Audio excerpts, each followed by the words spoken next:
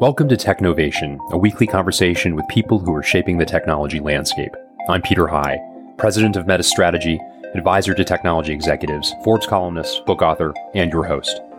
Each episode of Technovation features insights from top executives and thought leaders at the intersection of business, technology, and innovation. If you like what you hear, we'd be grateful if you give us a rating on iTunes or through whatever other source you use for podcasts. And please subscribe so you don't miss a thing. Thank you. My guest today is Mary Fran Johnson. Mary Fran is the founder and chief executive officer of Mary Fran Johnson Media and the host of CIO Leadership Live on CIO.com. She's also the former editor-in-chief of CIO Magazine and was the executive director of IDG's CIO programs. In this interview, we discuss Mary Fran's career path, including her non-traditional pathway to covering CIOs. We discuss why technology leaders should not look to align with the business, but instead look to accelerate it. We spend a good portion of the conversation discussing her take on CIO board leadership, including some common factors of CIOs who make it onto boards. We also cover the benefits to companies who have CIOs on their boards and lessons CIOs who are on boards can take back to their home companies. Lastly, she offers advice to CIOs looking to join boards, among a variety of other topics. This interview features insights from my upcoming book, Getting to Nimble: How to Transform Your Company into a Digital Leader. It's available now for pre-order on Amazon or through gettingtonimble.com. Stick around after the interview to learn more. Mary Fran Johnson, welcome to Technovation. It's great to speak with you. Thanks so much, Peter. I always enjoy talking with you. I do as well. I'm so pleased it's on the record at this point. I'm as somebody who is a luminary in the CIO space, you do not need a big introduction with my audience, I don't imagine. But you are perhaps best known as former editor-in-chief of CIO Magazine, the moderator of the CIO Leadership Live broadcast, which is just a phenomenal series of interviews with leaders in the tech space, CXOs, with a healthy dose, of course, of chief information officers, as the name suggests, and a prolific writer, somebody whose wisdom I know my team and I have gained mightily from across the years as well. So I'm so pleased to have this more formal conversation after many, many informal ones with you. Okay. Well, thanks very much, Peter. I think we've got a lot of great stuff to talk about. Indeed. Well, I thought we begin at the beginning, at least as relevant to the CIO space. You're not somebody who grew up immersed in technology. You were somebody who the written word came more easily to than to many others, perhaps, and you were focused on journalism. I wonder what was the genesis of your time in focusing your skills on the CIO space? Okay, thanks. Excellent question. And I love telling this story because I think that it reflects so much of how many of the IT leaders and CIOs that we both know today ended up in the positions that, they were music majors or they majored in English literature and history, and then they got really interested in data side of things.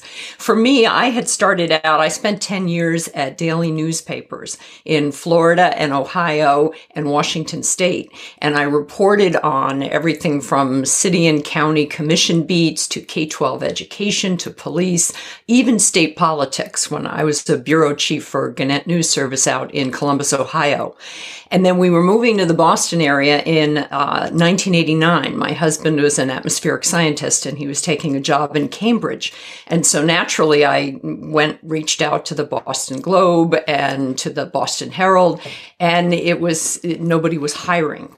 So we were arriving in the Boston area, and I had heard about a very vibrant technology publishing world here. And so I had examined it somewhat and made some phone calls. A lot of this was so far before the days of regular emails, and, we weren't living on our phones then. So I was just applying my reporter skills to it. And I ended up getting a copy of Computer World mailed to me and sat there. I remember sitting there in my living room in Ohio, looking through it and feeling somewhat reassured that I could understand about what half the stories were about.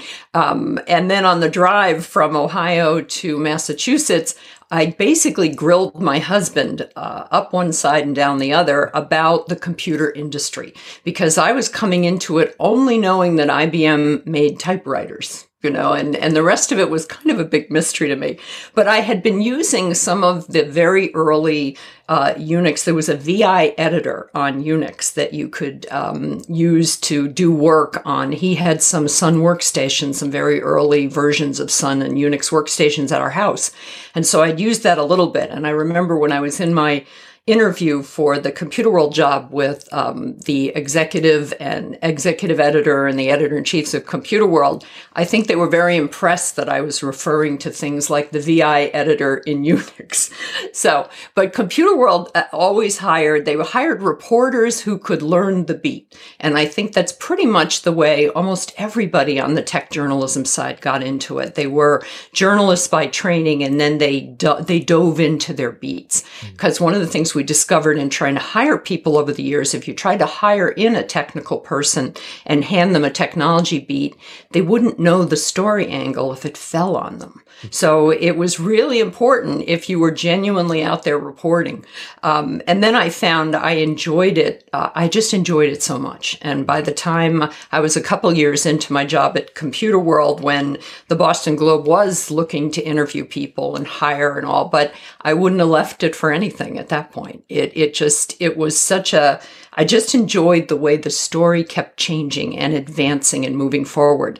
And I think that that's what's kept all of us so interested in this field for so long, is that the change aspects and the transformative work that's going on is nearly constant. It's just, you can probably remember there was a time in the late 90s when everybody thought that, well, Microsoft was going to take over the world, and that was that. And we hadn't even heard of Google yet, and the iPhone hadn't made its appearance. I mean, there's just so much that advances. Whereas in daily newspapers, you find after a while that the course of human events tend to be very circular. When you've covered, 180 school board meetings, there's not going to be very many surprises. But the wonderful thing about technology is how it keeps transforming itself. So the profession itself has just been incredibly engaging. Yeah, very interesting. I wonder if you could reflect back on what the CIO discipline was like when you first started meeting people with that title. Very different from today. And sure. I'd love, in your own thoughts, just kind of reflect on where it was in the late 80s, early 90s when you started to meet these men and women that had that role. Well, yes, the 80s, as the late 80s into 90s, was probably the apogee. I mean, things were booming in technology publications. It was an incredibly competitive space. And I still was meeting and interviewing people with titles like data processing manager. And then after that, it became IS managers for information systems. And it was probably not until the early 2000s that we actually started using the terminology of IT leaders, especially I was with Computer World for a good while, like for 15 years. So all through the 90s and into the early 2000s. And then I came to CIO Magazine a little bit later, around 2008. But what was always in fact, CIO Magazine was a sister publication of Computer World's, because all of anything that had a tech publication with a world on the end, like Info World, Mac World, Computer World, Network World, that came from the genius brain of Patrick McGovern, who was the CEO and the founder of International Data Group, or IDG. And he was quite a visionary. And one of his publishers was Joe Levy, who got CIO Magazine started in, I think, 1987. It was very early on, because I know later on when I was running the CIO 100 Innovation Awards program, I almost got a little embarrassed where I'd start telling people, well, this program has been around for more than 34 years. And of course, in technology, very few things last that long. But Joe was the kind of the brilliance behind the fact that the CIO profession, and that attaching a whole magazine around a growing C-level executive presence in the boardroom was going to be as important as it was. Mm-hmm. And I've run into so many CIOs who still think CIO Magazine is publishing in print, and it's not anymore, not since 2015. But my colleague, Amy Bennett at CIO.com, she's the executive editor there. She keeps it going. They do a digital edition every quarter now.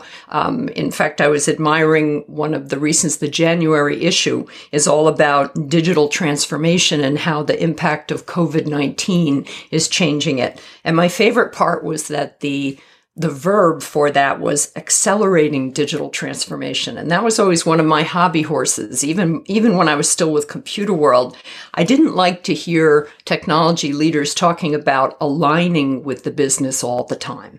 I wanted them to talk about how technology could accelerate the business. So for a while, I went around saying that the alignment was the scarlet A of IT leadership, because if you're only talking about catching up and doing what the business people have figured out and you're just delivering on it, you're really not part of the strategy piece of being into technology leadership. So that was, all those things kind of developed over time.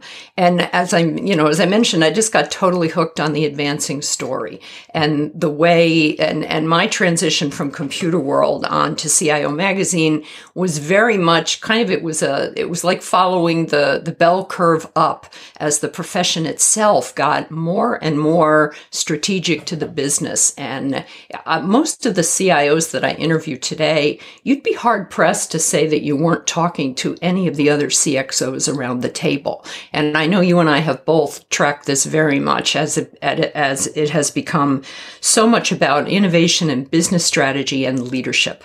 And when I was at CIO Magazine for about 10 years, I was running all of the CIO events that the magazine was putting on. And I used to, as I was creating the agendas, I would simply develop the themes under any of those three big umbrellas. The stories were about innovation, they were about leadership, they were about business strategy. And if they happened to be talking about upgrading an ERP system or bringing in, a whole new telecommunications infrastructure, that was really just a detail in the stories. And I think that more than anything is the way the profession itself has just really taken its place at the senior leadership table. We used to have all those stories about getting a seat at the table. Today, when you talk to CIOs, they're more interested in talking about how you keep that seat at the table and how you work with your board and your CEO and, but you know this. I'm not telling you anything you haven't heard. No, but always good to get your perspective, certainly. Well, so more recently, you've been working as part of your own company, MFJ Media. You are the MFJ in MFJ Media. MFJ, yes, Mary Fran Johnson Media. Yeah. When I was forming my business, the former editor-in-chief of CIO Magazine is a very good friend of mine, and we stay in touch, Abby Lundberg. And I think her name is just as well known with CIOs as my own. And when I was figuring out she is Lundberg Media. And I thought the biggest asset I had going into my own solopreneurship or my own consultancy was name recognition with all those hundreds and hundreds of CIOs and VPs of IT and IT managers, people that followed our work at Computer World and then later at CIO Magazine. And so as I was figuring out what to do with it, Abby was one of the people I talked to, and she said, use your name brand. I mean, it made a lot of sense. I think you and I have talked about this before, how it is when you first get started. I used to joke that my elevator pitch took a 50-story building because I was so busy figuring out. I knew more things that I didn't want to do. I didn't want to develop sales leads. I didn't want to monetize my network of CIOs. I really wanted to keep doing what I had always enjoyed doing so much as the editor-in-chief, both at Computer World and CIO, which was continuing to connect CIOs and digital leaders with a whole variety of opportunities, ways to grow their leadership brands. Because that's another one I mentioned, one of my hobby horses was about accelerating rather than aligning. Another one is that CIOs, I believe, are way too modest about their capabilities and about what they are doing for their companies. And so whenever I get on the phone with them, I go and, of course, the first thing you do is look at someone's LinkedIn profile. And they readily admit, most of them, that their LinkedIn profiles could use a little work. And then I give them my little lecture about how important your own leadership brand is, because it's really your professional reputation in the world. And then I send them some slides that I put together, and say, just do these few things to your profile to improve it, that sort of thing.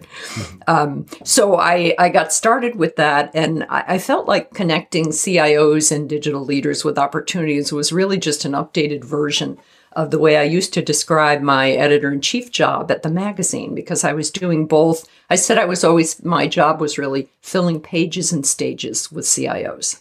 And that's what I wanted to continue doing when I was just off on my own. And I only left IDG because it was getting repetitive. It was, event businesses they're very habit bound. You get to the point where if something's working and the sponsors and the advertisers are happy, nobody really wants to mess with it very much. And so I woke up one morning at one of our Dallas events, and I realized that I was facing another 10 events for the rest of 2019, and I felt like it was getting kind of too easy. There was not a lot of challenge left there for me. And now one of my best clients is still IDG, because you mentioned my CIO Leadership Live show. I've actually been doing those since the end of 2017, and they have been a big success with CIOs, of course, but they're also very popular and very well received as video productions from IDG and from CIO. They get a lot of viewership. And when we first got it started, the video crew at IDG came to me and said, we'd like you to interview CIOs on camera. And I said, sure, I love that. I discovered that along the way, that in addition to enjoying editing and interviewing people, I also just enjoy being on stage. And that's something that sets me apart from a lot of other editors, because editors tend to be fairly background, fairly introverted, but I'm kind of an outlier that way. And I joke with people that I've kind of never met a microphone I didn't like, whereas with our people, the CIOs, if you were to give them a choice, would you rather hold a live reptile or a microphone in your hand? They're going to pick the snake, So that going into the Leadership Live idea, I said, well, so how long would you like these interviews? 10, 15 minutes? And they said, oh no, a full hour. And I said, really? I said, who's going to, well, I think CIOs are fascinating. Do we really think that people are going, and the answer was OMG, yes. I just got a note the other day from an executive at Capgemini, and he was telling me how much he enjoyed not only watching the interview and listening to because we also produce them as audio podcasts afterwards. He said that, and he was kind of marveling at the fact that the conversation held him for the entire hour. And that, my big skill that I bring to that is the knowledge about how to keep people talking. The fascination part, the compelling part, is really what these CIOs have to say. Yeah. And so we started that in November of 2017. And I now do them twice a month, and with the support from CIO.com, my friends there, and also our CIO Executive Council, which is a professional association that is part of IDC now, International Data Corp. Oh, that's great. Appreciate that overview. Well, one of the things that you have been covering as somebody who enjoys your writing and your CIO Leadership Live show is the continued ascent of chief information officers all the way into the boardroom. And this is something in 1989 that those MIS managers wouldn't have dreamed of. This is really representative of a function, a discipline, as I say, in ascent. And it's recognition of how critical, how truly strategic technology has become for all businesses. Talk a little bit about what you have learned in terms of CIOs joining boards. I would love to get some of your insights around, why this change is happening in your own, from your own point of view. And perhaps we can also get into a little bit about what you see as some of the differentiating factors of the CIOs who have joined boards successfully so far. Great, great, yes. And you are knowingly tapping into my favorite vein of conversation this time. So it'll be hard to get me to stop talking about this. So just hold up your hands and wave a red flag if it gets to be too much. One of the things that I noticed over the many years of running our Innovation Awards program and also the CIO Hall of Fame, which we established that in 1997. That actually got going 10 years before I even got to CIO Magazine. But there are now, I think, over 150 CIOs who have been inducted into the Hall of Fame. And over the 10 years that I was running that program, I had many lovely dinner conversations with CIOs who were there picking up their Hall of Fame, their little glass statue. And inevitably, we would talk about, and many of them are within 2 to 5 years of either retirement or moving on to another type of role.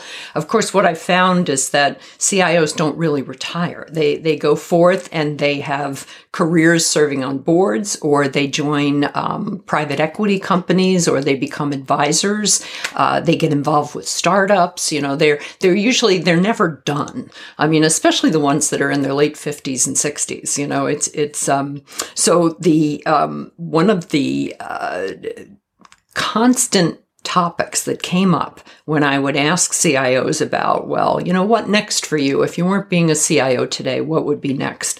They often talked about, well, I'm very interested in serving on boards, public boards, Fortune 500 boards, private company boards. A lot of them already are doing some sort of work on a nonprofit board. But then when I would, in typical obnoxious journalist fashion, ask more questions about that. Like, well, how are you going about that? And what is your next step on that? They didn't know. And so when I was starting Mary Fran Johnson Media, I talked with my friend Amy Bennett at CIO.com, and I said, I would love to write about this journey toward the other side of the boardroom table. But also I've been trying to I do 1 or 2 columns a month, and I've been trying to kind of split the attention between CIOs who need to be in front of boards and some of the skills that requires. And then also CIOs who end up on the other side of the boardroom table. How does that happen? And I think it's been a very fun journey for me, because it was nothing that I had really interviewed a lot of people about or knew a whole lot about. And I was relieved to know that most of my audience also didn't know much about it. And so I started, and because I'm a big fan of LinkedIn. And so I was using the LinkedIn search tools to find how many of my currently practicing CIOs or even former CIOs are on boards. And it's a pretty huge number. There's increasingly CIOs are showing up on that other side of the board table. Well, I say a huge number in terms of overall board members. People with backgrounds in technology leadership are still a very small percentage of all those seats out there. But that's great, because what a growth opportunity, right? So what I've found as I've interviewed, you asked some of the common factors of people the CIOs who end up on boards. They do tend, I often start with my CIO friends who talk about servant leadership. They've started with nonprofits. They're very involved with charitable organizations.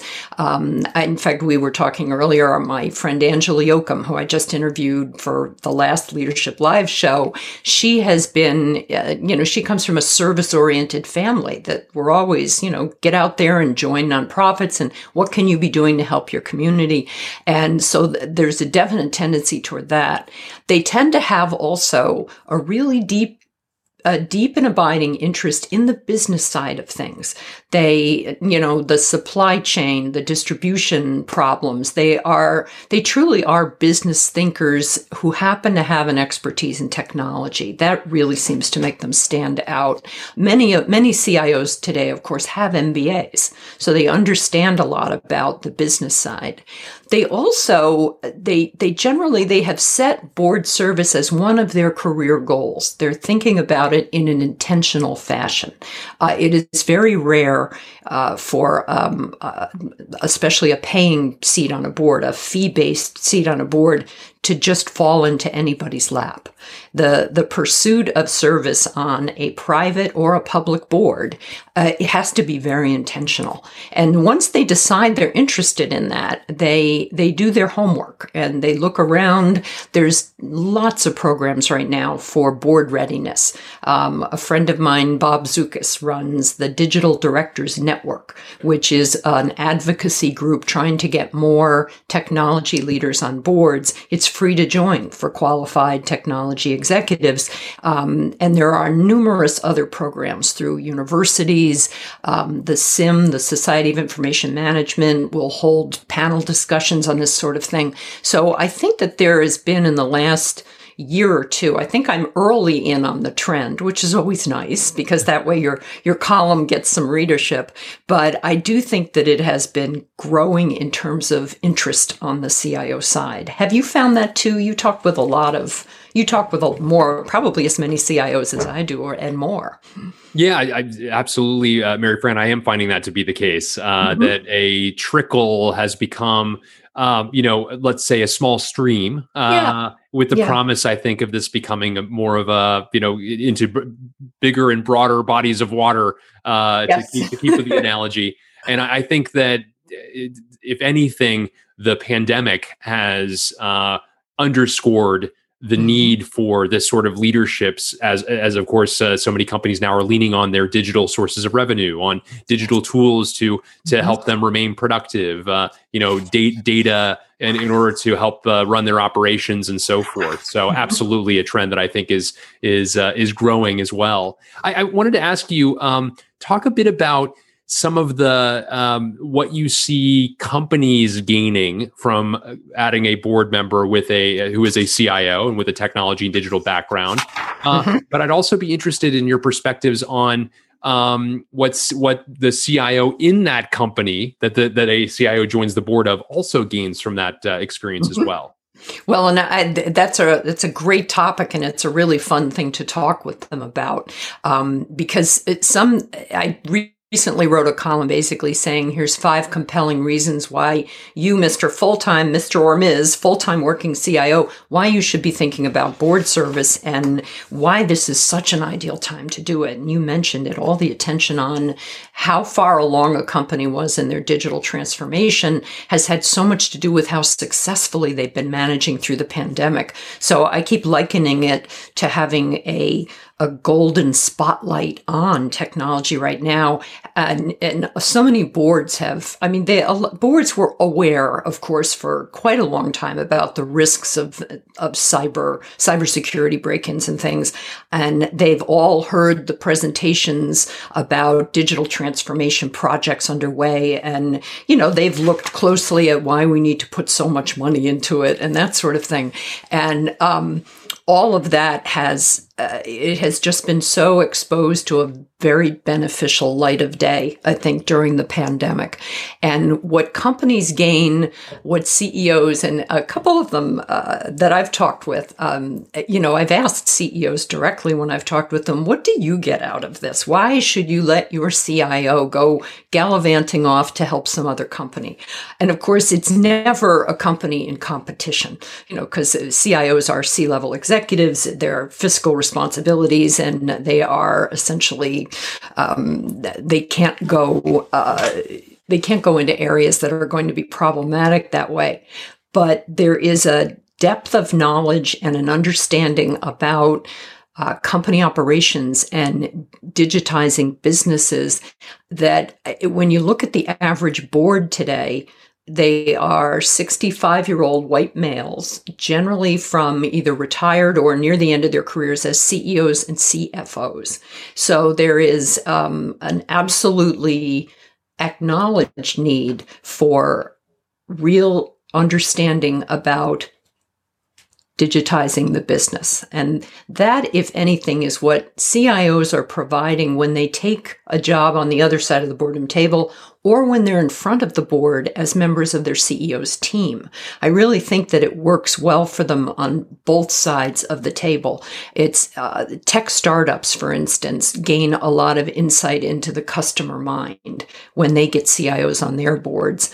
Companies that bring this kind of diversity of thought and the sort of operational depth that a good CIO, a CIO who is going to attract a board nominating committee and is going to go through that process, they're not just technology experts. And that was one of the many. I always start out with my list of fairly dumb questions when I'm calling up CIOs and board experts and analysts and talking, saying, why do you want CIOs? What do they bring to the board? They also, we've talked about it many times over the years, that we used to call it the helicopter view of all the company operations. I've taken lately to switching over to the idea of the IT leaders as part of a central nervous system through a company. They know how everything works because a lot of times they have to fix it, right? If something goes wrong in their distribution warehouse and it's a problem with software. So they have an in-depth knowledge of how all the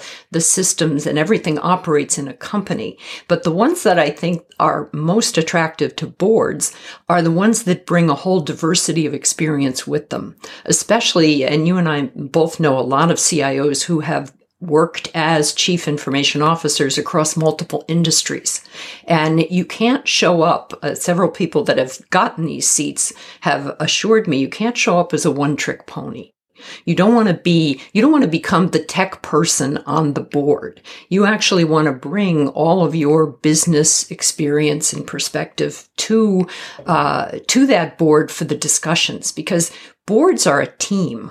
You know, the board members are all operating together. They don't want rock stars or people that are going to try to, swan in and tell them what to do. They're really looking to operate as a team in oversight mode.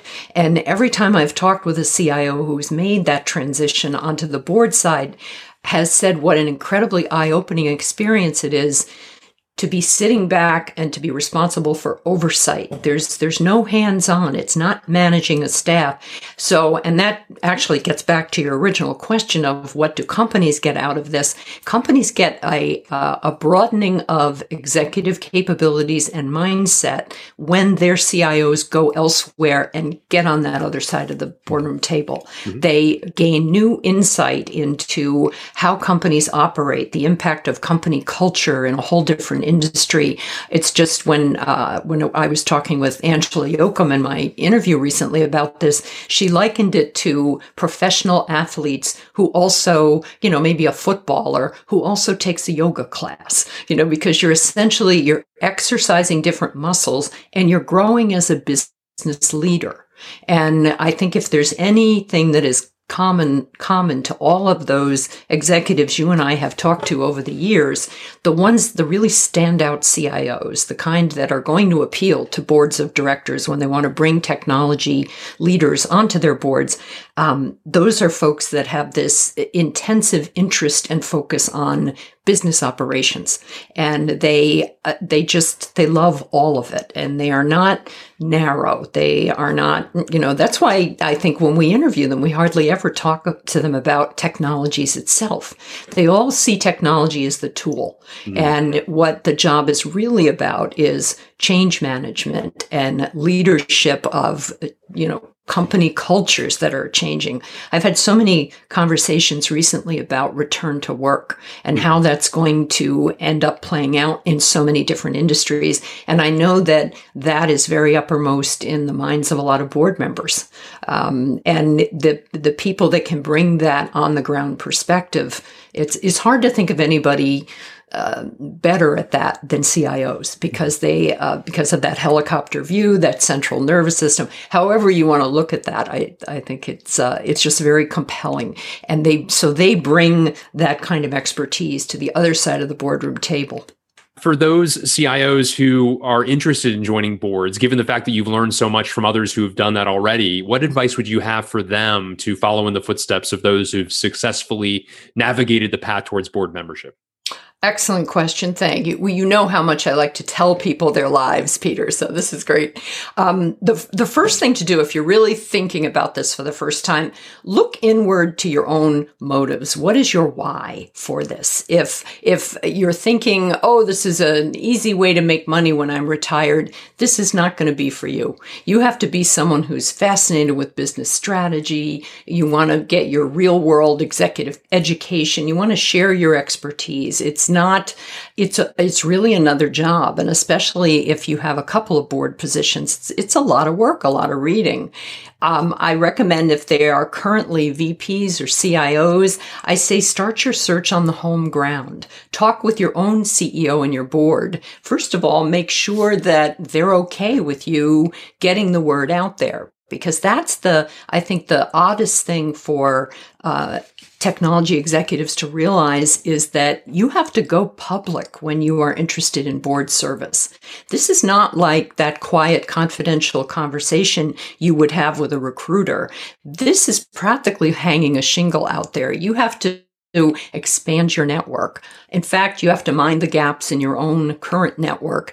All those wonderful fellow CIOs, the people that we love so much to engage with, they're not going to be all that helpful. You can talk to CIOs who already have a board position, maybe at a private or a public company, and ask them how that happened. And they will end up telling you that it was a personal network connection, someone in their business network. You also have to, and I mentioned this earlier, how important it is, you have to consider your professional reputation as it's reflected in your LinkedIn profile. You know, when the first thing that a board nominating committee will do when they hear a name of someone who might be great for this open board seat is they go right in there and they look at what does your leadership brand and your reputation look like to the world. So don't ignore that. And then you also have to be ready with a bio and a resume that is rewritten with all the board issues in mind. You have to tell more of your own personal leadership story. You have to showcase a broader set of business acumen that you wouldn't necessarily need for an executive resume if you were going for another CIO job. And then finally, you educate yourself on the world of boards. There's an extremely good podcast. If you don't mind me dropping a name of another podcast during this, I listened to Alexander Lowry has got a podcast called Boardroom Bound. And he got there way before I did. And he's the one who has the trademark on it. But he doesn't mind me calling my column that on CIO.com, fortunately. It is a wonderful podcast. It's no relation to mine. He's a digital kindred spirit, as it were. And every week, he interviews various people, board members and board experts, a lot more business executives than I've gotten a chance to talk to. So I've recommended people follow his Boardroom Bound podcast because he talks about so much of this stuff. And then look around for board readiness programs. Once you start Googling, once you start asking around among your friends, you'll find that there are more and more of them out there. And it's a wonderful education, even if you don't immediately use it to go out and find a board seat. It will help you understand a lot more about your own company board and their point of view. And I don't think either of us have ever met a CIO who wasn't in learning mode and always interested in expanding their business executive capabilities. So in fact, a lot of them just have a lot of fun doing that. Yeah. That's great. I wanted to ask you before I let you go, as you look to the future, you've talked about some of the things you're writing and some of the things you're looking to do. What are some other things that excite you as you look out into the future, things that you're planning? Well, let me see. I've got, as I mentioned, when you start your new business, you're not exactly sure how it's going to evolve. I thought I was going to be doing a lot of traveling around, and I've ended up pivoting to a lot of virtual moderating. I love being in conversations with these different executives, and so I'm excited about continuing to research and talk to people about the Boardroom Bound column. I've got a great lineup coming for my Leadership Live. I've been very busy doing some virtual CIO keynote interviews. For a little while, I had a podcast that I was really enjoying called Tech Career Ladder. And it was bringing in different people to talk about that and about as technology leaders or technology managers who would like to one day be CIOs, how do you make it up that ladder? I also engage with some private clients. I do some writing and editing. I just did a spate of coaching sessions about how to win an award for your team, because there's just, and this was something my friend Abby pointed out early on. We go into this thinking, well, we're editors, and if we don't have something to edit, what do we do? But I think it is all about the vitality in your engagement with your network. And it's just, it's endlessly interesting, I guess, to be doing that.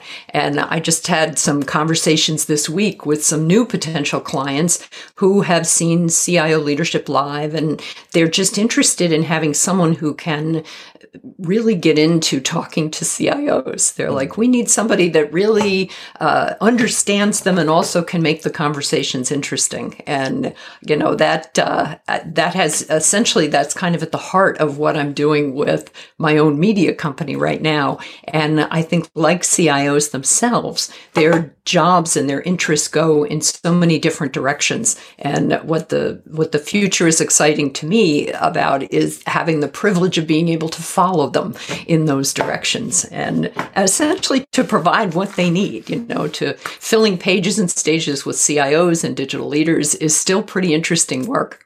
Yeah, well, that's great. Well, I certainly hope you continue to do all of the above as somebody who's been such a fan of your work and somebody who's benefited from your wisdom and your ecosystem. You sit at the center of such a fascinating group of people, and the extent to which you share all that with the world, we all gain from it. So Mary Fran Johnson, thank you so much for joining me today on Technovation. It's been a great conversation. Same here, Peter. Thanks so much. Thanks for tuning in. Please join me on Monday when my guest will be the president of Zoho, Timothy Casby. This interview featured insights that you'll find in my upcoming book, Getting to Nimble: How to Transform Your Company into a Digital Leader. In an era of unprecedented technology progress and disruption, it's imperative that companies transform themselves to keep up with their digitally native competitors. In Getting to Nimble, I explore how companies, including Capital One, FedEx, CarMax, Domino's Pizza, The Washington Post, Walmart, and others, have modernized their practices related to people, processes, technology, ecosystems, and strategy. And I provide a framework for companies looking to do the same. To learn more, visit gettingtonimble.com.